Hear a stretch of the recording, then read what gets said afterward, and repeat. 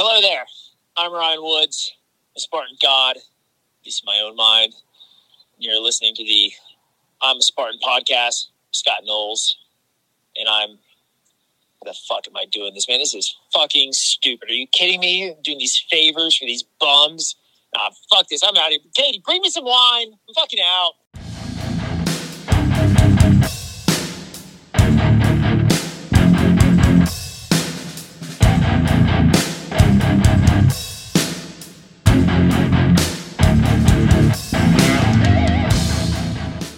I am Scott the Fane Knowles, and you're listening to another episode of I'm a Spartan OCR podcast.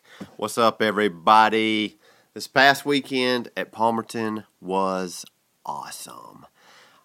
No, they didn't have the sandbag at the top like they usually do, and everybody was upset about that, or some people were, some people wasn't.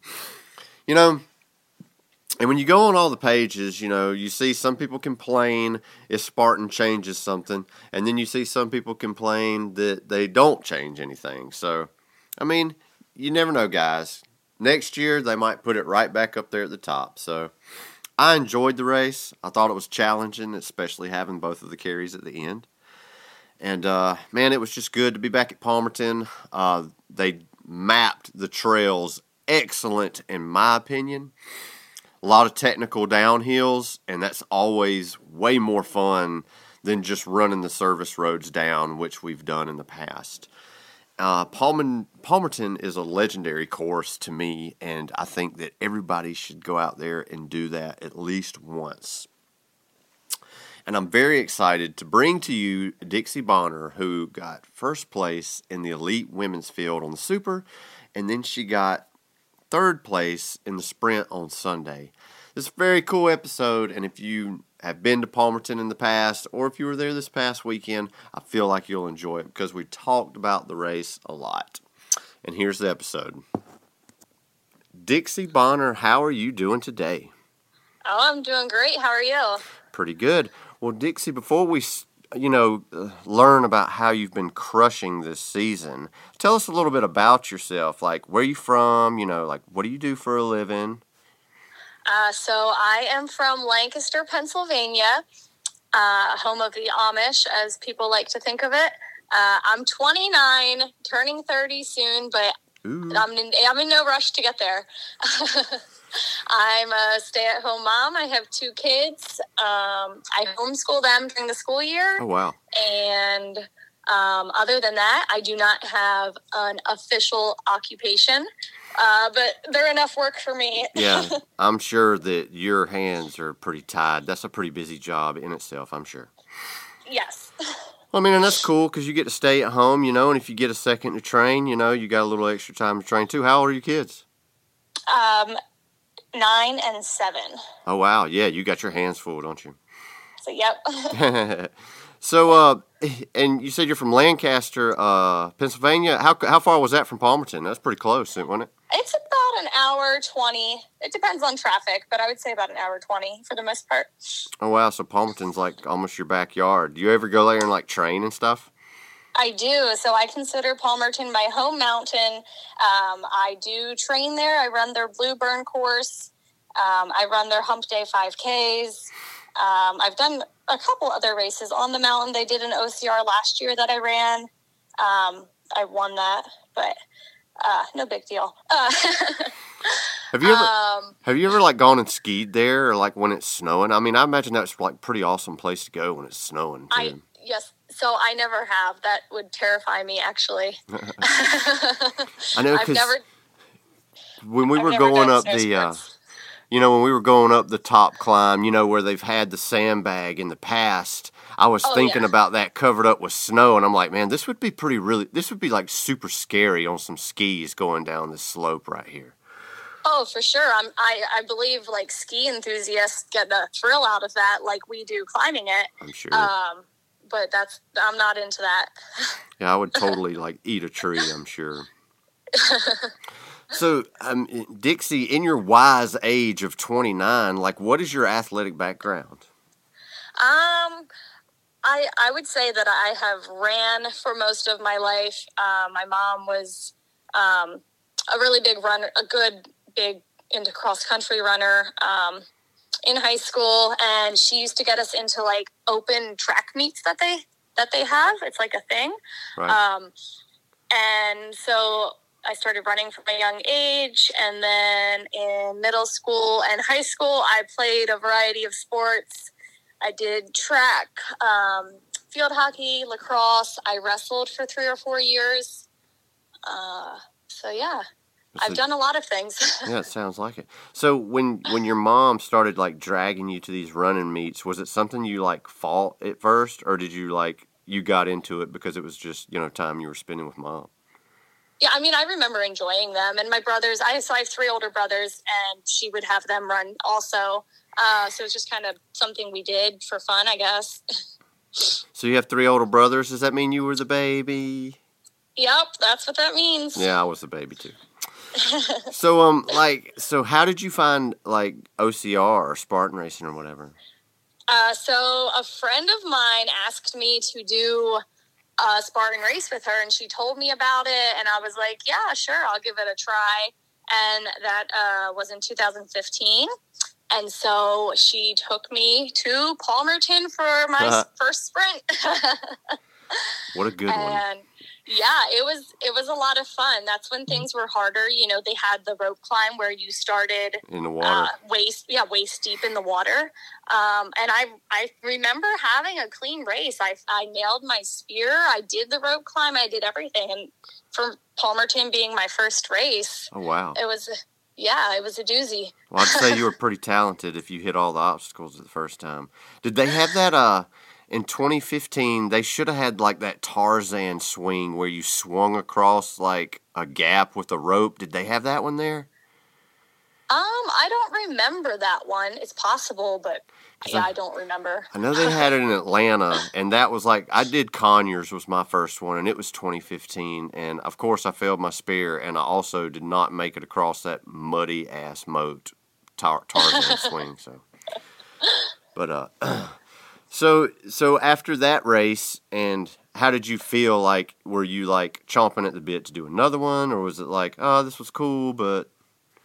I mean, I really enjoyed it. I loved it. And so the following year, we went back and we did the sprint and the super back-to-back. She's like, hey, let's try both of them. And I'm like, oh, all right, sure, why not? Because one wasn't hard enough. And I remember the super, was super challenging. And then going into the sprint the next day, we were so sore, but we ended up running it faster than we had the previous year. So I was like, well, that's cool. And then I think the year after that, 2017, I got some of my brothers to join me for racing. And so it kind of became like a family thing after that. So when did you decide that you were going to dabble in like the competitive heats? I don't actually know. I did open for at least 3 years. Maybe 4 years until I decided, hey, I'm doing really good in open. Not that a lot of people think much of placing first in open, but I was, in those top runners of the open heats. And I thought maybe I can be good at this. And my first elite or competitive race was probably a stadium. I remember running Citizens Bank Park 1 year after volunteering, and I absolutely loved it. And I think the year I came back after that, I probably did competitive. Right. Well, I saw that you did the Atlanta 2017 sprint, and you ran elite there, too. Oh, yeah, that might have been one of my first elites. I mean, I was just looking at your athletes, and you know how that's all busted up, but... No, that probably has the right thing in it. I don't know. But I was at that race, and I want to say that might have been the first year that we had Olympus there. I may be wrong. I remember Olympus, yes. Yeah, because it started raining on that second day. Did you run the first day or the second day, or do you remember? I don't remember. Or maybe it rained on the first day. I can't remember. It rained the day I ran. I know that because I completely failed the monkey bars. It was horrible. I was like, how are you even supposed to do this in the rain? I think I failed Olympus at that race. I think I got it the first day, but I failed it the second day.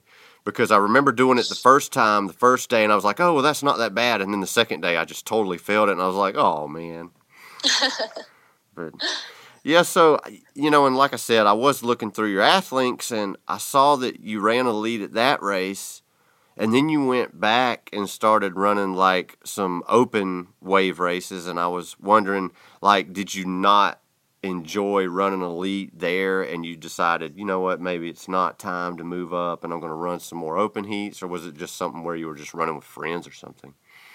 I have no idea.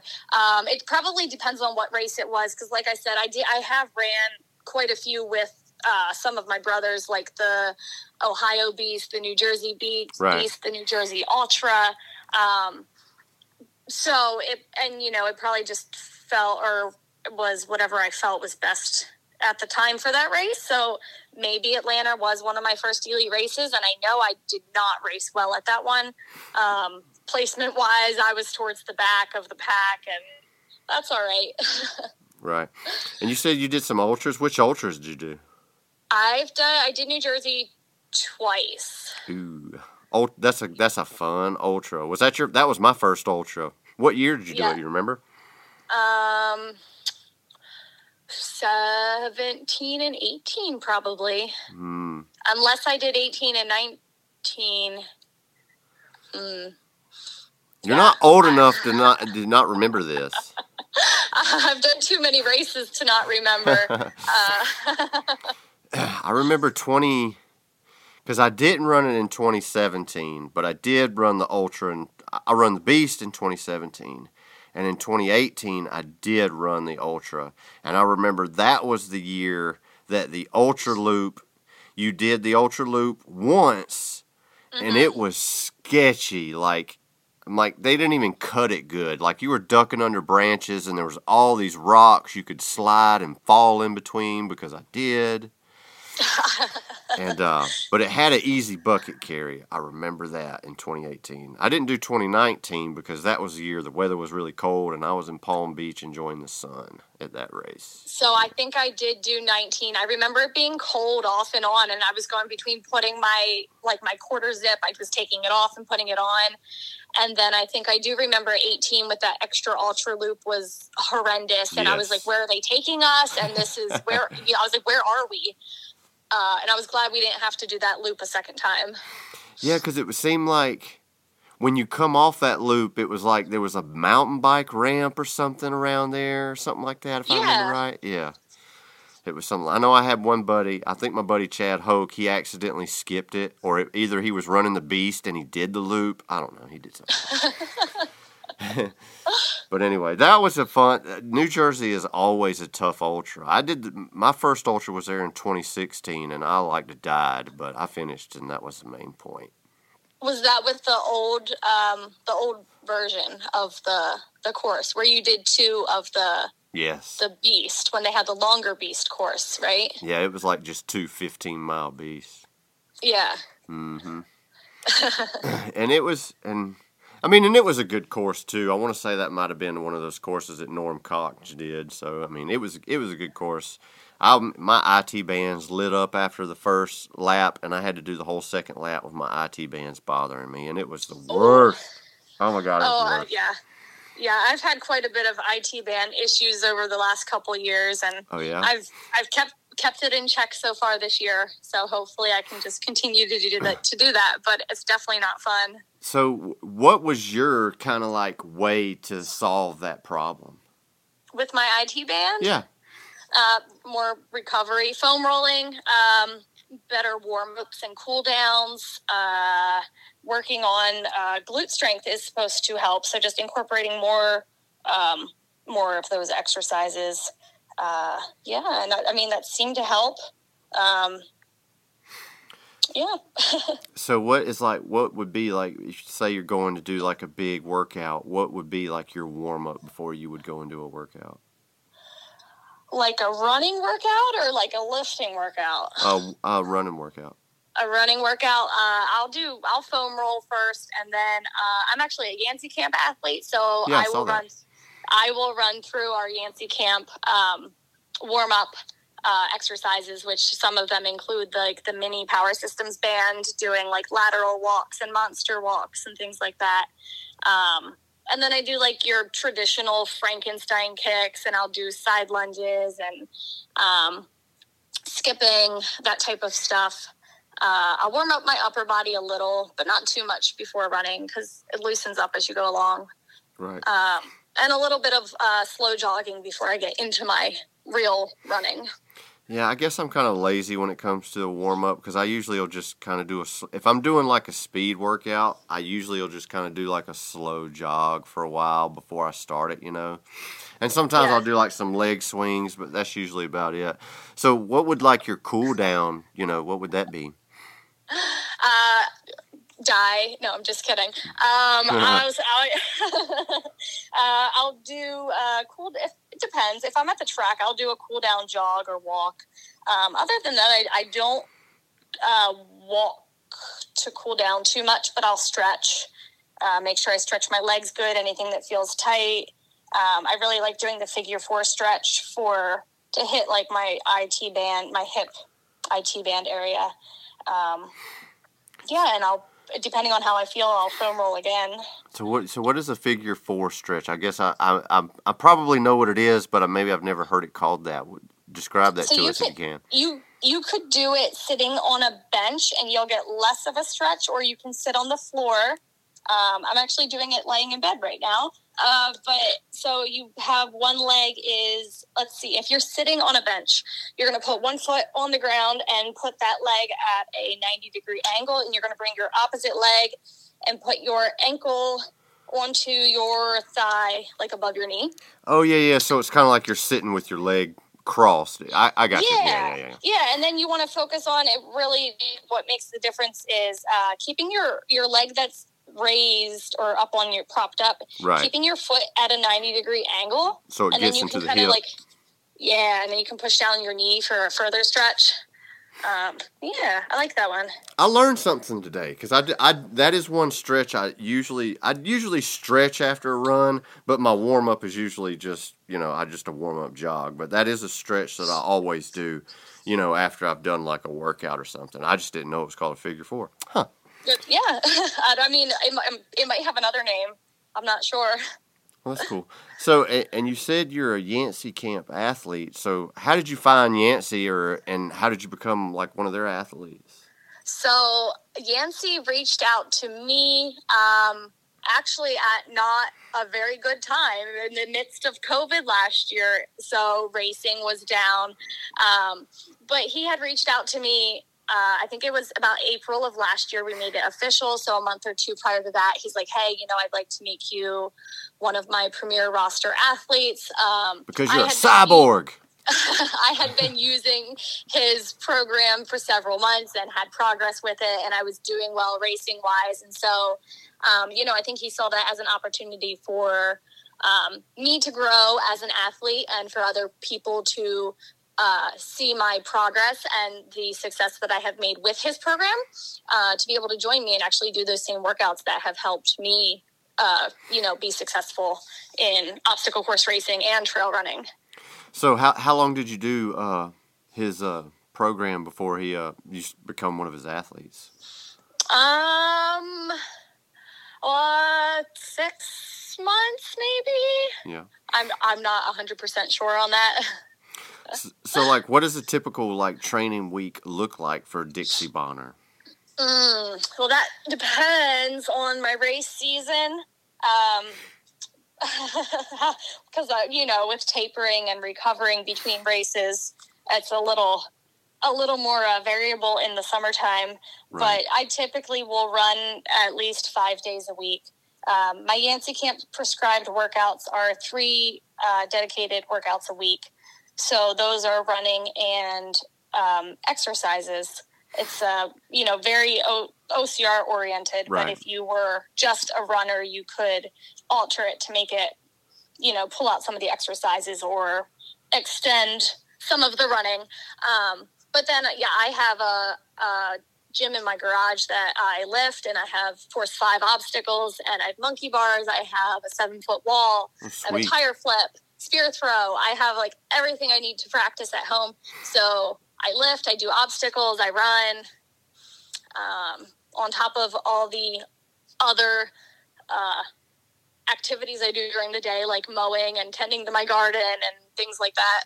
Wait, so you're a full-time mom. You homeschool your kids, and you run 5 days a week. You've got indoor gym, and you garden too. Yeah. Dixie, tell me about this garden. It grows a lot of weeds.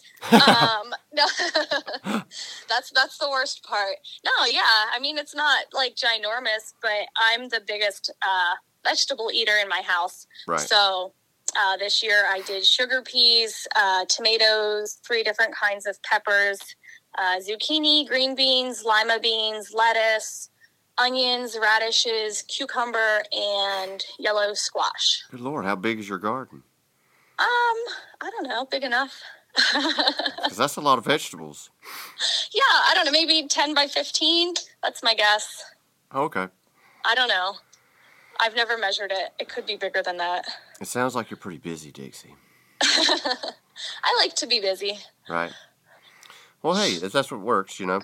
So, and you said you do your 3 dedicated workouts with Yancey. So, like your other 2 days that you're doing your running, because I know a lot of Yancey's workouts involve like, you know, incline treadmill, and then you'll do grip stuff or like broken running and stuff. Like, what do you usually do? Like, you do like long runs on the days you're not doing those workouts? Sometimes, yeah. Long runs I would typically do during a weekend, especially if my friends wanted me to go run with them. It could be, you know, a 10-mile trail run or something like that. Otherwise, depending on like what I feel the workouts are hitting more, if I feel like it's hitting more grip for that week, I might do more lower body training, you know, squats and deadlifts and lunges and that type of stuff. I like to throw in core work when I lift, because you can never go wrong with that. Right. Or maybe I'll just do a run around town, 4, 5, 6 miles, something like that. Right on. So how many miles are you usually putting down a week? Or is it more time-based? No, I would say mileage-wise, it's been a little lighter since my racing schedule has gotten a little fuller. I like to hit around 30 a week. So it's not too high. Yeah, that's usually what I do. It's about 30, you know, unless there's like a race, because then I'm doing less and recovering after the race, especially this one. Oh, yeah. Were you really sore after this past weekend? I am still sore. I lifted my arms up and I'm like, yep. Yeah. That hurts. My legs feel pretty good, but yeah, my upper body's a little sore. Yeah. So you have several elite podiums in Spartan now, and didn't you get your first place in Charlotte this year? I did. Yes and no. So my first official first place elite podium was actually the Palmerton Trail 10K in 2019. That wasn't an OCR. That was a trail race. That's but it was still a first place elite podium with Spartan. So that's what yes and no. Other than that, then yes, my first OCR elite. That was a tough trail race there too. Yes. Was there a lot of back and forth at that trail race, or did you own it? So, I mean, I almost outright won completely because somehow most of the 10K racers got lost on course. Oh. Because Aaron Newell was running that race too, wasn't he? I have no idea. I think so. I don't know. But at the start line, I mean, yeah, we went off and, you know, I had good hopes from the beginning of that. And then I finished and I'm like, where's everybody else? Like I was confused. It was just me and a couple guys that were running age group. And I was like, how am I the first elite racer in here? And then we found out people got lost on course and they threw a big fit about it. And I was like, I don't know how you guys got lost. I just followed the signs. Because they only had that one trail race there, right? That was 2019, right? Yeah, they had the 10K and the 21K. Yeah. So I think what actually happened is that the 10K people followed the 21K course where it changed. I think that's what happened. Yeah. Because I know a lot of it ran like right up underneath the ski lift, if I remember. I know some of it did. Some of it did, and some of it followed part of the super course because from the previous day, because we ran it the day of the sprint course. That's right. I remember that.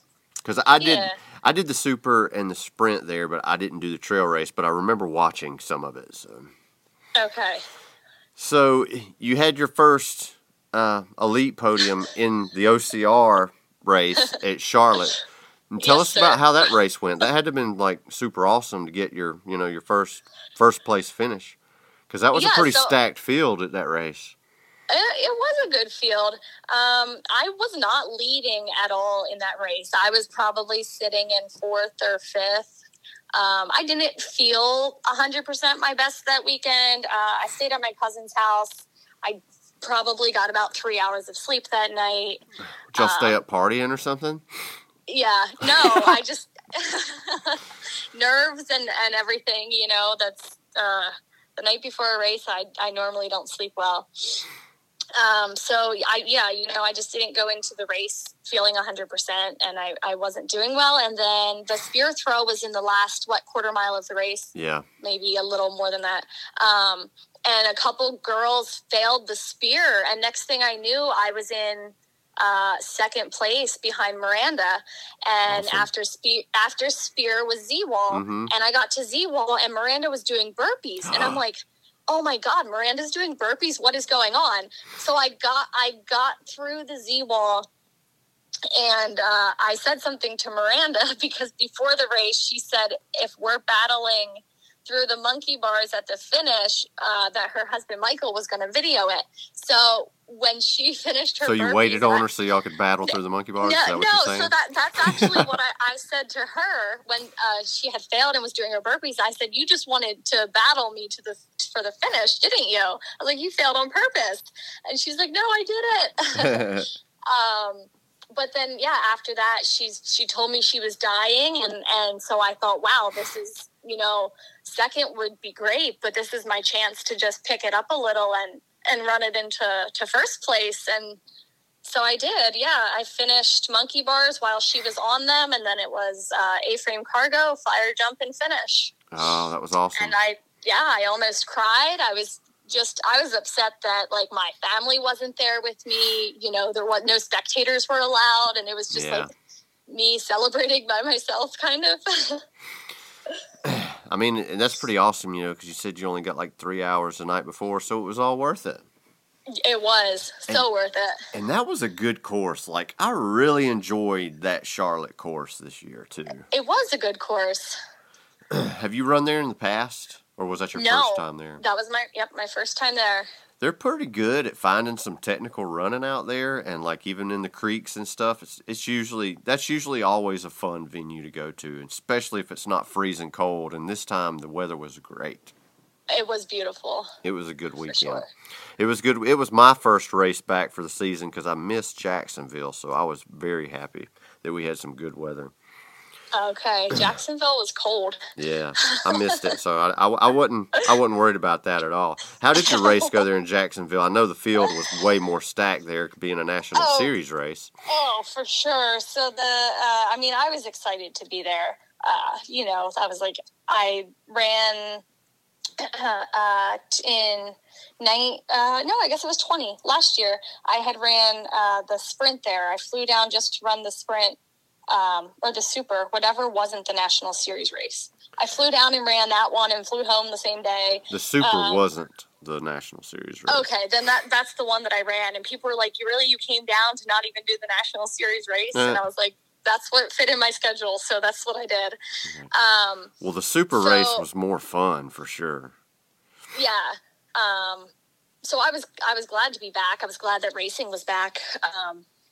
My husband flew down to Florida with me, and Saturday, the super, my legs did not feel like they could run at all. Like, there was very good sections. It was flat to open up and run, and I'm like, come on, legs, you need to run. And they just weren't going. I failed Olympus on that course. It was my first time with like that new slick material, and it was all wet and muddy, and I was like devastated that I failed it. Yeah, it was slippery that morning. The dew was all over it. I remember that. Yes. I think I ended up coming in 8th for the Super on Saturday then. And I was like, well, that's not a very good placement. And I dropped the sled drag on my toe also. Ow. Yeah, so that was horrible. I thought that I broke it. So, like, when you talking about when you dragged it back to the starting point, you know? Yes. You dropped it on your toe? Yep, exactly. Ouch. I actually went to medical after the race and got ice because I was like, this isn't good. You know, I can hardly even put pressure on it. I still ran the sprint the next day. I took ibuprofen. I'm like, well, hopefully I don't feel it once I start running. Oh, so you ran the sprint too, huh? This year, yes. Oh, yeah. This year. Yep, I did both. Okay. Yeah. Yeah, and that went, I mean, I was excited to be there with such a stacked field, and that was my first national series race. There was good competition, and I knew it was going to be fast. I made top 20. I don't know if I was quite top 15 for that, but I was pretty pleased with how it went. You know, I pushed hard, and I had a clean race. That's awesome. I mean, you're working up through the ranks, and, you know, you having a clean race in a national series, there was a lot of people there that didn't have a clean race, so and a lot of times that'll make a big difference. Yes. Are you going to chase the national series this year, or are you just going to go to the ones that you can get to? So I wanted to do at least 3 national series just to have a ranking for the series, but unfortunately I cannot make that work. I can't make it to Utah, and I can't make it to Asheville. So I'll be at West Virginia, and then I'll be at OCRWC. West Virginia is awesome. Yes, it is. It's a beautiful venue. Yeah. Yeah, out of all the races that are in the national series, like, that would probably be the one I would pick the most. I've never been to Utah, and it looks beautiful out there, so that would probably be a cool venue as well. I agree.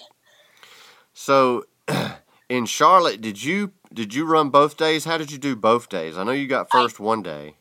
Yeah, so I did run Sunday, and that did not go well for me.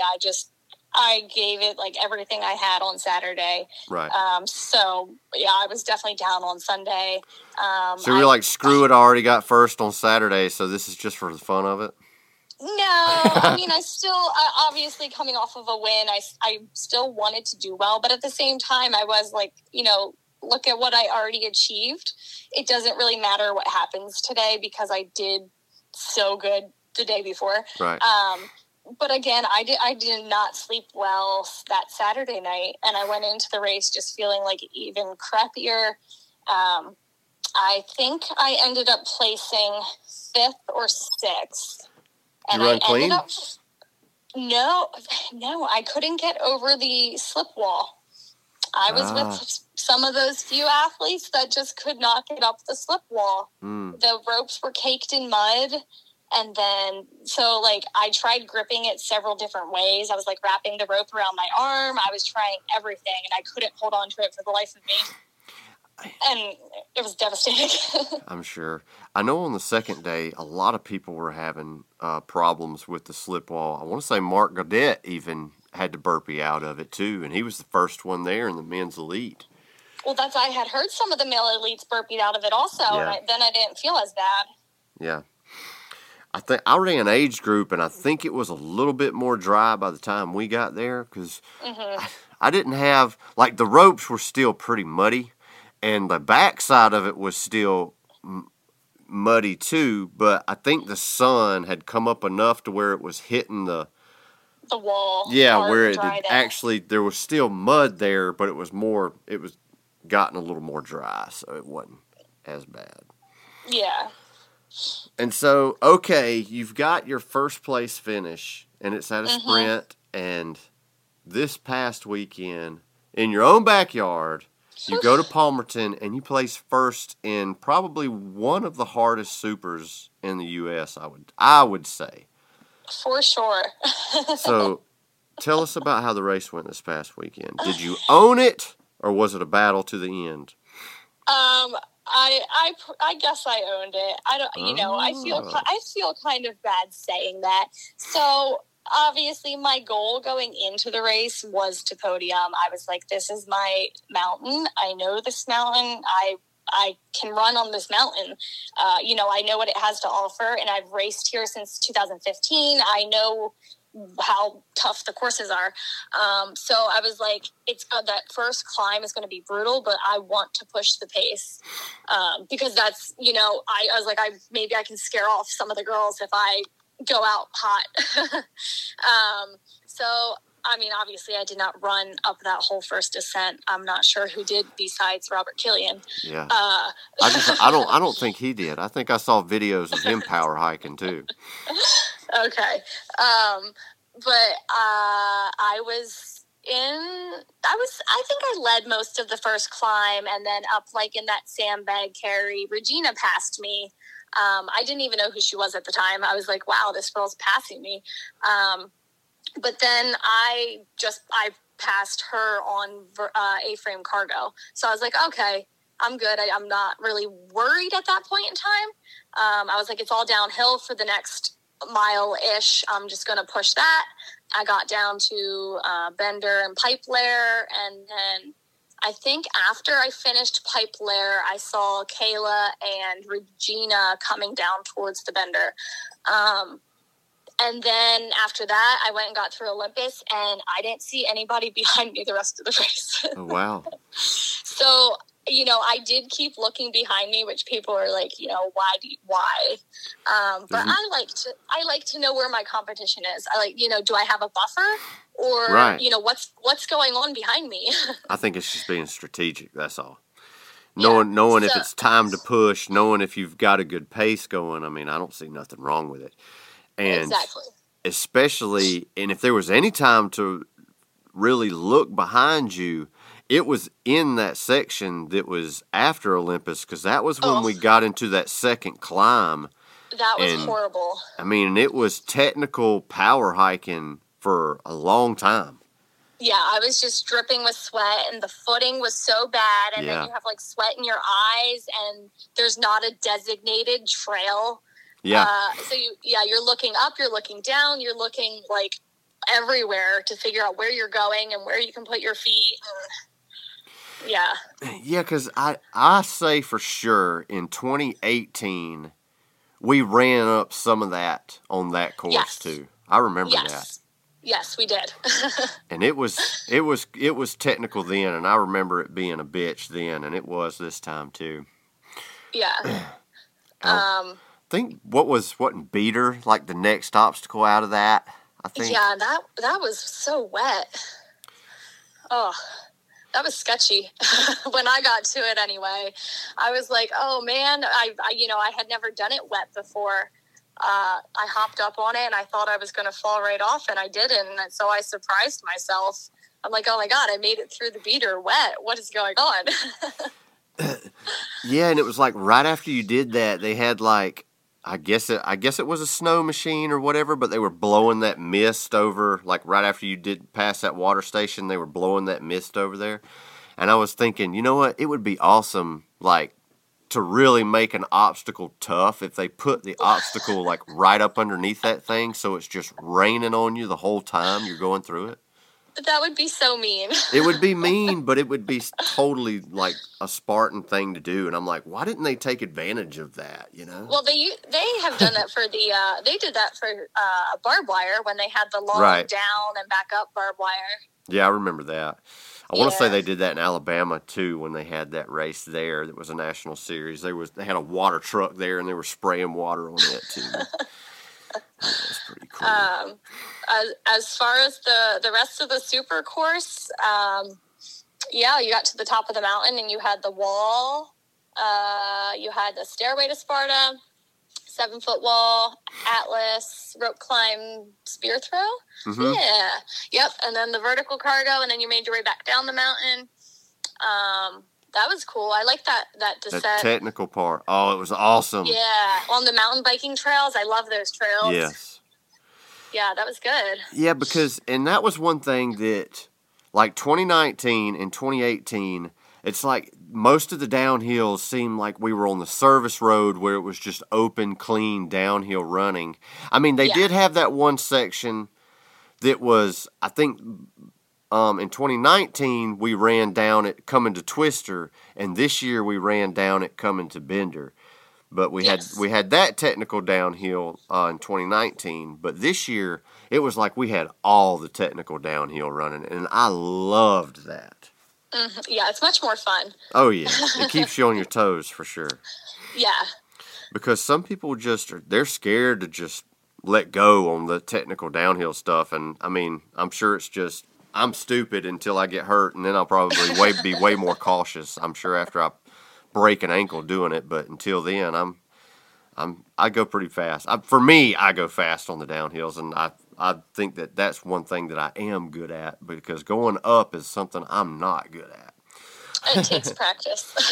I know, and down here in the South, I mean, I live in South Georgia, and everything down here is flat, so. Oh, yeah, you got to go north of Atlanta. Exactly. I would love to live up there and be close to something like that to train on. I mean, that's just got to be epic fun, because incline treadmill sucks. Eva, have you ever been up to Stone Mountain? Yes, I've jogged up that a couple of times. It's pretty fun too. I've hiked it a couple times, but I would love to run it and see what kind of Strava segments are on it. Hey, that's a popular segment too. I believe it. Because there's like two. Because there's a segment that gets up to like that little hut where there's like some tables and chairs. And then there's another segment that is pretty much from the railroad tracks all the way to the top. And I want to say even Killian's got a time on it, but I think his didn't go all the way to the top or something like that. But man, there's some killer times there. Like, I mean, you go there and you put in your best time, and then you go and look at the top time, and you're like, this is unreal, But yeah, that is definitely a cool place to run up and down on. It pounds on you too, because it's all concrete too, or granite. Oh yeah, yeah. But that's definitely a cool trail. If anybody ever comes to Atlanta, and you want to tour the town, I say skip that, go to Stone Mountain, and hike up Stone Mountain, because that is the coolest. Yeah, the views are definitely worth it. Oh, it's yeah. So gorgeous. Oh, yeah. Total cool place. So, you ran clean all the way through Palmerton and took first place? For the Super, yes. For the Super. Yep. And how did your day go during the sprint? The sprint. I was so sore. Oh my gosh. Some people showed up with fresh legs too, though, didn't they? I know. Or somebody come from Savage, right? That ran. Yeah. Right. So Miranda ran Savage on Saturday and won Savage. And then her and Michael came to Palmerton for Sunday's race, and she had never ran on that mountain before, so it was her first time there. Oh wow. She led the whole first climb, which I fully expected her to. So and she's then pretty tough, huh? Yeah. Now, is that the girl that surfs? Yes. Okay. I know who that is now. And then I would say me and Kayla and I were in, that second and third place positions. And Regina was behind us in like fourth. And then coming into Z-Wall, I saw Miranda doing burpees, and I'm like, oh no, she has failed the Z-Wall before. So I thought, well, I guess she just, something happened. And I was like, well, just take your time. I haven't ever really struggled with it. And I got like 3 grip blocks in, and I could not hold on. My hands slipped right off, and I'm like, oh, there goes that. No way. I thought my race was done for. And then, I was doing my burpees, and I watched a couple other girls, I think maybe like 2 other girls make it through while I did my burpees. And I'm like, oh no, this is not good. And then I had a good spear throw, and Miranda was doing burpees when I got to the spear, and I'm like, oh my gosh, Miranda's doing burpees again. I was like, this is my chance. If I nail my spear, I can pass her, and I'll be, in the top 3. Right. and we came off vertical. Well, she had finished her burpees like the same time I finished my spear. So we were on vertical cargo together. She got off I got a little tangled up in it. So she got off before me. She's a very good runner. She kept ahead of me for that whole descent. And she stayed ahead of me the rest of the race. But I didn't even know what place I was in until I got to bucket. Apparently Regina had missed her spear, so Kayla was in first at the bucket, Miranda was in second, and to my surprise, I found out I was in third, and I was like, oh my gosh, I'm going to podium again. So I just kept pushing, because then I could see other girls behind me, and I thought, I don't want to give up a podium. That's not what I came for. Right. Yeah, I didn't know that we were doing the full swim again on Sunday. I thought it was going to be shortened. So that was a surprise when I got to that. And then I knew multi-rig, the rings were going to be soaked from the rain and from the swim. So I got to them and I was like, ooh, should I risk using my hands? I'm like, no, just chicken wing it. Just go safely. There's no reason to make a stupid mistake if you don't have to. And monkey bars, it was my first time getting through wet monkey bars. They were wet too. Those were still wet when I got there. They were just soaked. They were, yeah. I normally take pretty good swings to get through them, but I actually had to kind of like flex my arms and control my swing. So I got through them, and I was, excited to come in third and be on a podium twice in a row on what I consider my home mountain. Heck yeah. Yeah, because I remember when we come to monkey bars, because I usually will always jump to the second one and skip the first one. And I jumped to the second one, and when I grabbed the third one, my hands like slipped, and I go sideways, and both of my hands slipped a little bit, and I was like, okay, I got to slow down and concentrate now. Yeah. But yeah, so when y'all got to the top, and Z-Wall was there, because I remember there was a light sprinkle of rain that come over that morning, but I didn't run until 8:30. Was it was it raining at the top when y'all got up there? I remember it drizzling a little on the climb. I don't remember if it was, still physically drizzling while we were up there. I don't remember at all. I was so focused on trying to get through the Z-Wall. Yeah. Because trying to get through the Z-Wall when it's pouring down rain, it's a lot tougher than most people think. A lot of people look at that as being an easy obstacle, but when it's soaking wet, your fingertips will just slide right off of that painted wood like it's nothing. Yeah, for sure. But, so when you went through the swim, what was your technique when you went through the swim? Just keep moving. On Saturday, I tried to kind of swim, and I was like, well, this isn't deep enough, and there's so much seaweed, my arms got tangled in it. Mine too. I'm like, all right, I guess I just got to kind of jog through it. Yeah. So, yeah, not much of a technique. Just get through it, keep moving. I was kind of I would dive forward, and then I'd stand up and keep diving again, and then I kind of was just watching the rope go by, and then I would run a little bit, and I was like, it didn't really look like I was gaining more ground one way or the other. And I said, I think what I'm going to do at this point is I'm just going to hold my hands above the water and try to start air drying them. So that's what I did pretty much both days. Okay. And I think that worked pretty good.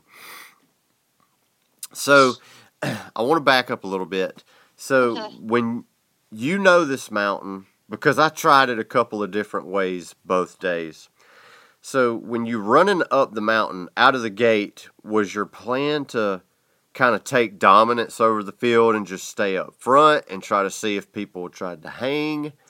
Or was it you knew you were going to have to power hike, and do you have kind of run 10 seconds, hike 10 seconds? What is your method to the madness of getting up a steep incline like that?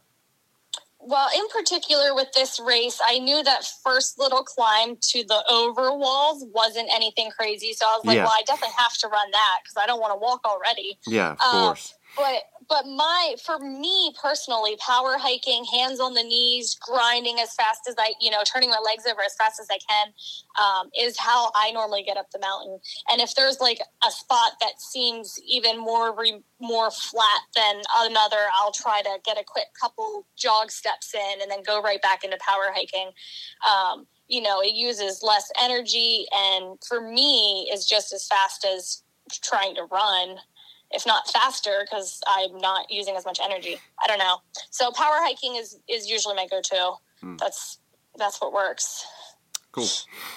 So I don't know if you've looked at some of the Northeast Spartans Facebook page or whatever, but a lot of people were upset that they moved the sandbag, from where it's been in previous years and how it wasn't a double. And you've been to Palmerton for the past 4 or 5 years in a row. Mm-hmm. And I've been there 3 times. So compared to Palmerton of old, how do you think that this race, sized up? I definitely would say this year was easier for several different reasons. The first one is obviously the standardization of course distances and obstacles. You knew what obstacles you were going to get. It was no surprise. Whatever's other than the ape hanger, which is a Palmerton staple, right. Whatever's in the super in Florida is going to be in the super in Pennsylvania and California, or right. Wherever they go. So you don't have a surprise with the obstacles, and for the most part your distance is going to be between 6 and 7 miles, whereas it could have been 8.5 before, or 10. Before it was always a guessing game. And for sure I heard a lot of the sandbag talk before. Before the race, I had seen someone's post, and I actually commented on it, which I should have just kept my opinion to myself. Oh, yeah. I was very straightforward just with my comment, mentioning that the sandbag was indeed not on flat ground, which everyone thought it was going to be. But it was you could on a tell snow in the tube. picture it wasn't flat ground, and it was almost a quarter mile long too. Right, and it was on a snow tubing hill, and it was at the end of the race. So had that been in the beginning of the race, I think after the race opinions, people would have said for sure that it was too easy. Right. Because you would have been fresh, and that would have been a warm-up. Yes. But they strategically put it at the end for a reason. They knew it wasn't a double sandbag carry on a double black diamond like a Palmerton staple. Right. So the place they put it in the race made it hard. Right. They made it long, they made it fun. Spectators could see it. You could take pictures of it. You wanted to you wanted to do it. You wanted to see it. Right. Yeah. One thing that made it hard too is you had both carries within a half a mile in the last mile of the race on both days. Oh yeah. And so the bucket was brutal. Yeah, because it was all uphill, and then you had like a short, very short technical uphill and technical downhill. Mm-hmm. I don't know if anybody had made a Strava second for that bucket carry yet, but I would assume it was close to a quarter mile. It definitely seemed long, yeah, and I hadn't seen a Strava segment for it yet. I was curious on that. Yeah, I know there was one for the sandbag carry, and it was like 0.24, so I mean it was almost a whole quarter of a mile. Yeah, and it was brutal. On the sprint, it wasn't as bad because the sprint was shorter, but on the super, after doing all those extra miles, that sandbag it sucked. It did to me. I don't know. Because normally I'll run most of the sandbag, and I dang sure didn't there. When it got perfectly flat, I ran, and when it went downhill, I ran, and that was it. Yeah, same. Which was kind of nice about it, because it wasn't either you walk the whole thing or you run the whole thing. It was more walk the ups, and then you got to run, and then you walked again, and then you ran, or that was my strategy. I would say carries are definitely not my strong suit. I'm usually a little slower at them. So I liked being able to go down and hike the ups. And right. I didn't mind it not being in its usual location. I know, and even that, and the barbed wire was super short, but even when you got done with the barbed wire, you had that rest of that hill you had to go up, and I was like, yeah. I didn't have any jog in me at that point either after the super. It was pretty much a power hike. Yeah, for sure.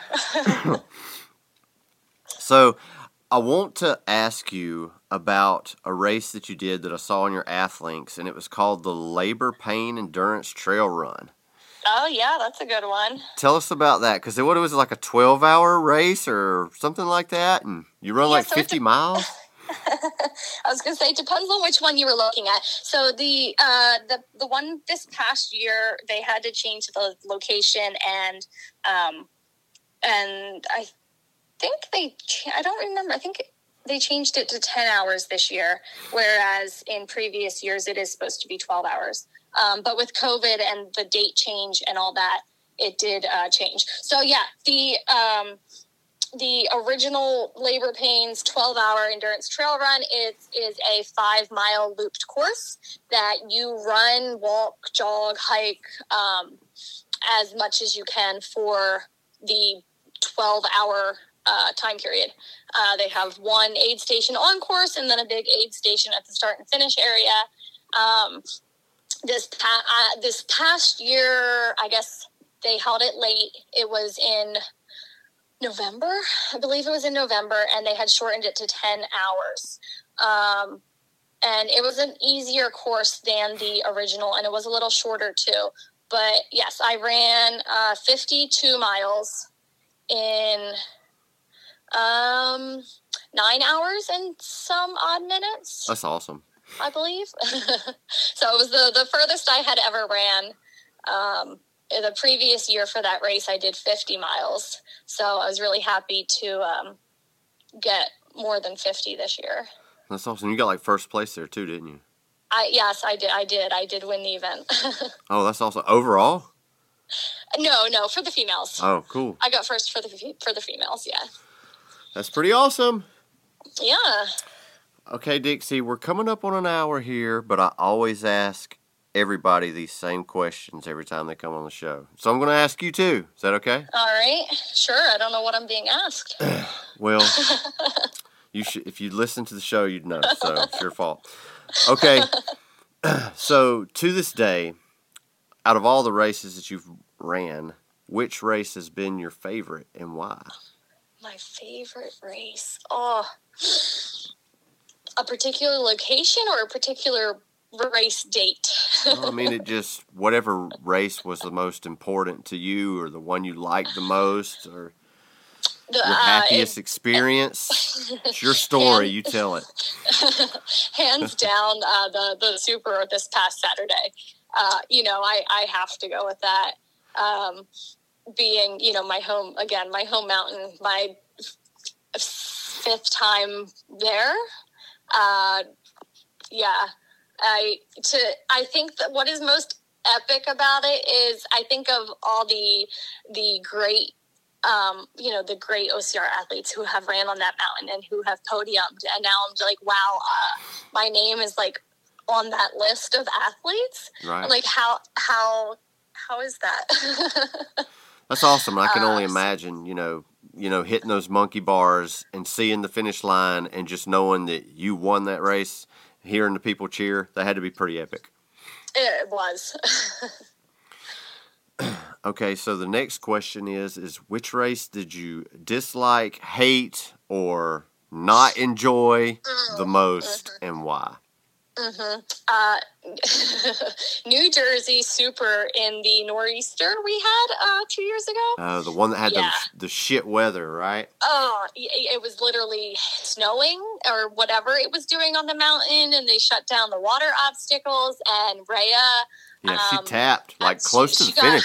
Yes, she was like at Olympus, and then it was just Olympus and rope climb, and the race was over, and she got pulled off course for hypothermia. That's crazy. And it was, I was, the entire race, I was just like, why am I out here? Why am I doing this? I was shivering the whole race, and I'm like, this there's something wrong with me. And then I ran age group for that race, and I took third. And I was so mad that I took third because I had to stay and hang out and wait for the awards ceremony. I was like, I'm freezing and wet, and I just want to go home. Were they not letting anybody go into the lodge when it was there like that? There was some people in there, but no, you weren't supposed to. They didn't want people in there. Oh man, that sucks. Yeah. So I mean, we did go to the car and like crank the heat, but I didn't warm up. Wow. Yeah. That looked like an awful race. The worst experience ever. Like worse than an ultra. It was horrible. I want to say the weather was pretty cold even down here in Conyers, if I'm remembering the right year. Because that's usually always the same weekend. They have a Conyers super sprint weekend too. Okay. So we were here.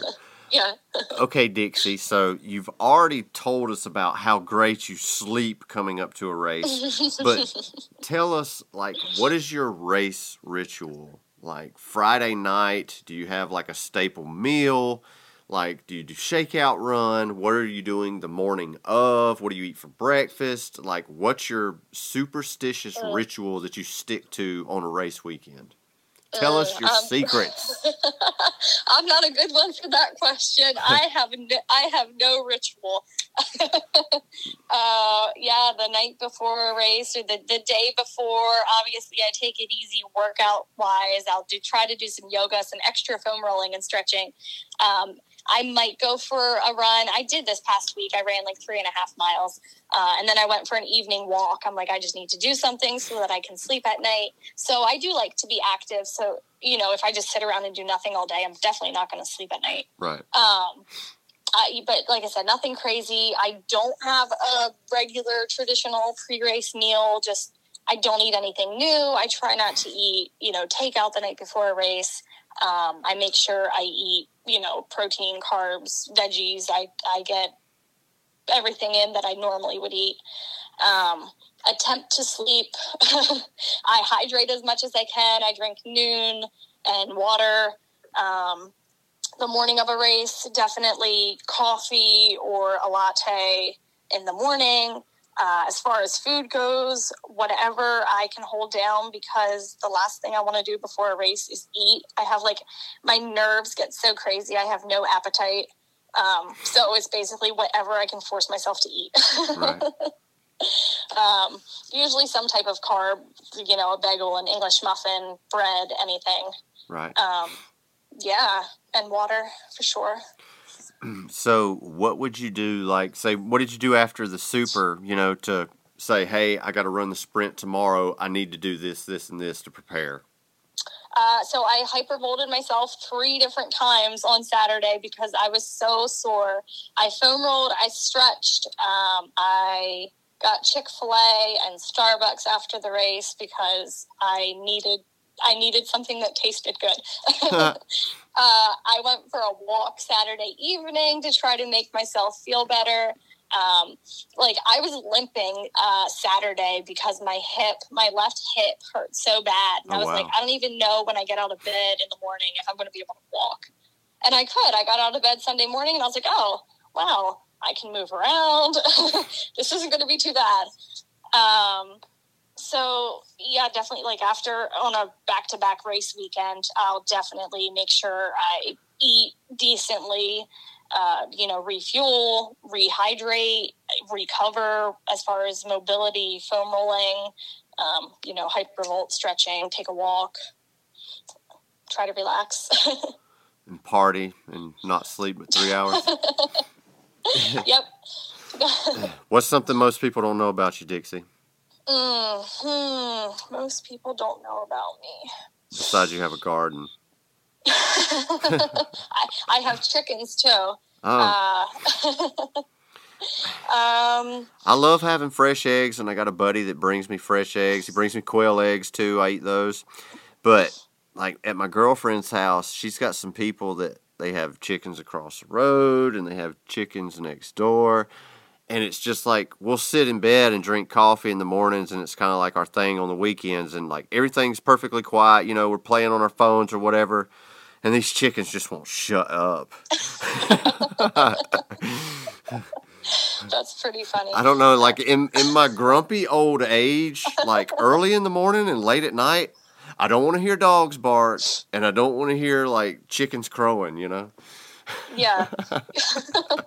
Now there's a couple of houses down from us. They have a rooster, and it goes off all day long. It's not just a morning thing. Like they cock-a-doodle-doo all day. Oh, it was a few years ago. There were some people that lived behind me, and they had a donkey. And like in the middle of the night, it would just start hee-hawing. And I mean, I'd be laying in bed and I couldn't sleep already. You know, it'd be like 2 a.m.